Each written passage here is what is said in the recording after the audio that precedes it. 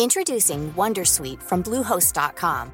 Website creation is hard, but now with Bluehost, you can answer a few simple questions about your business and get a unique WordPress website or store right away. From there, you can customize your design, colors, and content. And Bluehost automatically helps you get found in search engines like Google and Bing. From step-by-step guidance to suggested plugins, Bluehost makes WordPress wonderful for everyone. Go to bluehost.com/wondersuite. From Decrypt Media, this is the Decrypt Daily, and my name is Matthew Deemer. And this is the weekend update for Sunday, October 31st, 2021. It's Halloween. And before we get started, I want to say happy birthday to my sister. She passed around 7 years ago, and she was born on Halloween. So happy birthday, Michaela. And let's get into today's crypto prices. Bitcoin is in at $60,677, down 0.9% in 24. Ethereum, $4,230, down 1.3%. Binance Coin, $513, down 1%. Tether's in the number 4 spot, and Cardano's number 5 at $1.95. Running off the top 10, we have Solana, XRP, Polkadot, SHIB, and Dogecoin. Total market cap, we're at 2.5 trillion, a BTC dominance of 44.3, and an ETH dominance of 19.3. And if you guys are following me on Twitter, you know that I'm in New York on vacation. I have this beautiful view of Lake Champlain and my new recording studio, which is basically an office in this Airbnb that I'm renting. And it's a little echoey, so you're going to hear a little difference in sound quality for the next week or so. Before we get into today's headlines, I want to talk about an email I received from Jason. Jason, first I want to say thank you for sending the email. And I want to just assure everybody, or actually just double down on what I said before. I love this email because he challenges me. And I'm going to respond to him in his email. I'm going to read his email first. But that's the thing I love about dialogue. Dialogue and discourse can be great. You don't have to agree with people. You can write an email and say, I disagree. I want to understand your opinion. I want to hear your point of view. But this is my point of view. And that's called dialogue. Some people will send an email that says, you're wrong, you're stupid, or you're, whatever. And that is not dialogue. And so I always respect and appreciate when people write me emails to have dialogue on the show and encourage more conversation, because I'm going to say to everybody, once I read this and give you my opinion, I want everybody to write in Matthew Aaron at Decrypt.co and give me your opinion. If I'm right, if I'm wrong, is there different aspects of my right and wrongness? Because everything is a scale, everything is a spectrum. Jason can write back, and anybody can reply to what Jason said too. So here's what Jason wrote. Hey Matt, I started getting active in crypto a couple of months ago, and I've been listening to your podcast pretty much every day since. I really enjoy your show. I was prompted to write a response to October 29th's Week in Review. You reported that Jeff Bezos should pay his fair share, in quotes. You mentioned Bezos and Musk do not pay taxes or get refunds some years. You sound like a fair person to me, so I'm hoping you can help me see your point of view more clearly. This cherry-picking data feels inflammatory and divisive. Regarding Bezos, in quote, for the first years, he did pay federal income taxes between 2006 and 2018. Bezos paid a total of $1.4 billion on a reported income of $6.5 billion at a rate of about 21.5%. End quote. Regarding Musk, end quote, from 2014 to 2018, Elon Musk paid $455 million in taxes on $1.52 billion in income. That's about 30% tax rate. Whenever I hear fair share narrative, I think, okay, who isn't paying their fair share? And what is their fair share? Because when I look at the data, it looks to me like the rich are paying their fair share. The top 1% pay for over 40% of the entire income tax revenue in 2018, while the bottom 50% pay about 3% of the revenue. I realize that this is an age-old standard left versus right argument, but I think you're a reasonable guy, and I never heard a reasonable data-oriented explanation of this fair share narrative. Regarding wealth tax, i.e. unrealized capital gains, I'm not opposed to trying to figure out how to create a solution for the country's increasing wealth gap. I agree with much of what you said on the show. Charging tax on assets that have never been sold seems fraught with problems, and I think that the insanely rich will figure out ways to work around such attempts. Anyway, happy hodling, good sir, and I hope you enjoy your vacation. Jason. Again, thank you very much for that email, Jason, and here's my reply. First, I want to say you are right about fair share, and you know I'm running for Congress, and one thing I want to do when I'm running for Congress is stop the damn bickering about rhetoric, and there are words that have been adopted by certain parties for certain and have certain connotations that are embedded with them that are inflammatory and have a value, associated to them. For example, fair share. That is definitely a, left Democrat word that is used in a certain way that conjures up certain feelings about certain situations. If I use that word, then I automatically stop the conversation because it is rhetoric that is generated with a connotation and a hidden meaning and a hidden feeling behind it. So I'm going to stop saying fair share because I don't think that it is effective to have the conversation that we need to have about the increasing wealth gap, how taxes should be allocated, what taxes we should implement or maybe decrease or get away with or get rid of. And there's many other words within the political sphere that are used that just stop conversation on the left and on the right. And we just have to stop that. So I want to say thank you for pointing out one thing that I did say that I feel also is a divisive word that stops conversation because it's been hijacked by a political party, an ideology, or an emotion. So I guess the real question within your email is, what is fair share?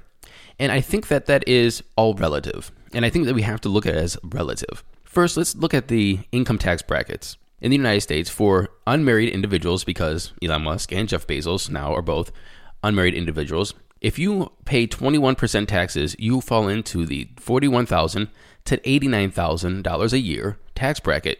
If you make over $539,000 a year, you fall into the 37% tax bracket. And by the way, this is for 2022, not 2021. And so I guess the question of fair, in air quotes, for lack of a better word, is do you feel that Jeff Bezos, who made $6.5 billion in 1 year, should be taxed at the same rate as somebody who makes, let's just call it $50,000 a year? So I guess that's where we ask the real question is like, is that fair? Now, okay, fine. Jeff Bezos did pay over $1 billion in taxes. The way I look at it is quality of life. And how do you get the same quality of life and then still pay taxes? And so 20% tax, let's just use it because it's an easy number to work with. If you pay 20% tax, and so let's just say Jeff made $6.5 billion a year and he paid $1.5 billion in taxes, his lifestyle and his quality of life doesn't change. For a person who makes $50,000 a year and pays $10,000 a year in taxes, and I know there's different, that's not exactly what they'll pay, and I don't want to go into minutia about tax brackets. What does that $10,000 do for their quality of life? And is that health insurance? Is that buying better quality food? Is that paying off student loans or mortgages faster? Is that taking vacations? Is that working on mental health? Is that not working as hard or as long, so therefore you have more time for health or your family or raising your kids?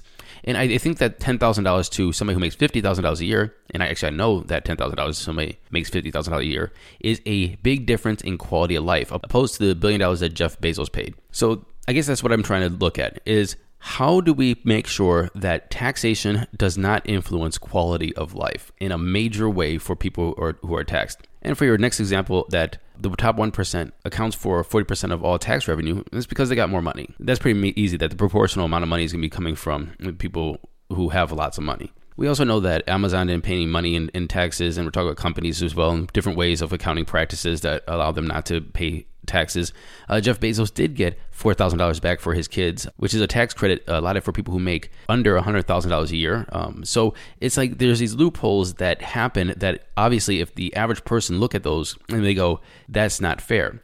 But is our taxation system fair? Is the fairest that we can have? And I guess that's also part of the question. Would a VAT be better? Would a consumer tax or more of a tax on sales tax be better than income tax? So you keep the money that you make, but you get taxed more on the things that you buy, which is more of a choice. I will buy a TV with the 50% tax on it, but it's my choice to buy that TV or not, but I still have all my money from my income. Also, progressive income tax being capped at 37% for people over $500 and what's called $40,000 as unmarried individuals. Is that the highest it should go? Should there be another 40% or 45% on people who make $1 billion? I don't know that.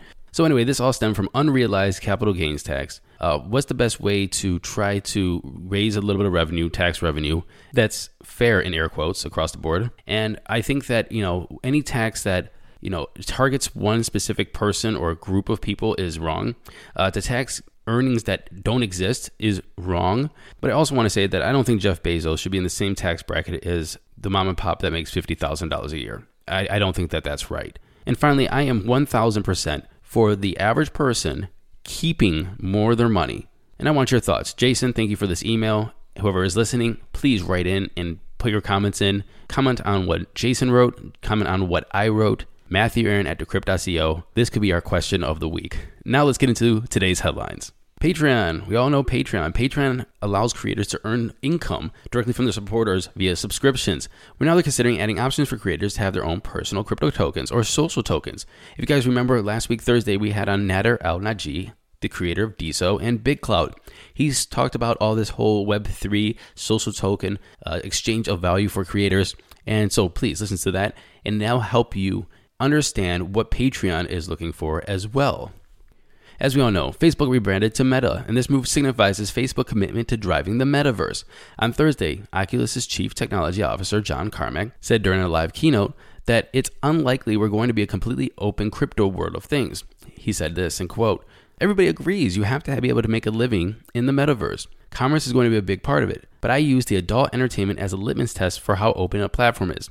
If there's adult entertainment, it's a very open platform from a commerce standpoint. We probably won't be there." He continued, "It's unlikely we're going to be a completely open crypto world of things. The libertarian in me loves the idea of an unstoppable global cash transaction, but I'm also well aware of the swamp of scams and the spam, and I have to clear that out of my timeline every morning."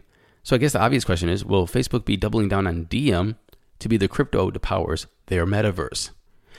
And finally, between October 9th and October 14th, Crystal saw a human rights organization in El Salvador receive 755 notifications of Salvadorans reporting identity theft with their Shiva wallets, according to a report by CoinDesk. In the majority of those cases, the affected Salvadorans tried to activate their wallets after they've learned of a large number of people reporting that their identities have been stolen. So basically, according to this report, what happens is they would go to activate their wallet, put in their name and ID, and then a screen will pop up and said, "Hey, this name and ID has already been used. Therefore, somebody else has their $30. That sucks. They have to fix this, but it's only 755 people so far. So hopefully they reimburse them that $30, go get the bad guys, and fix this loophole.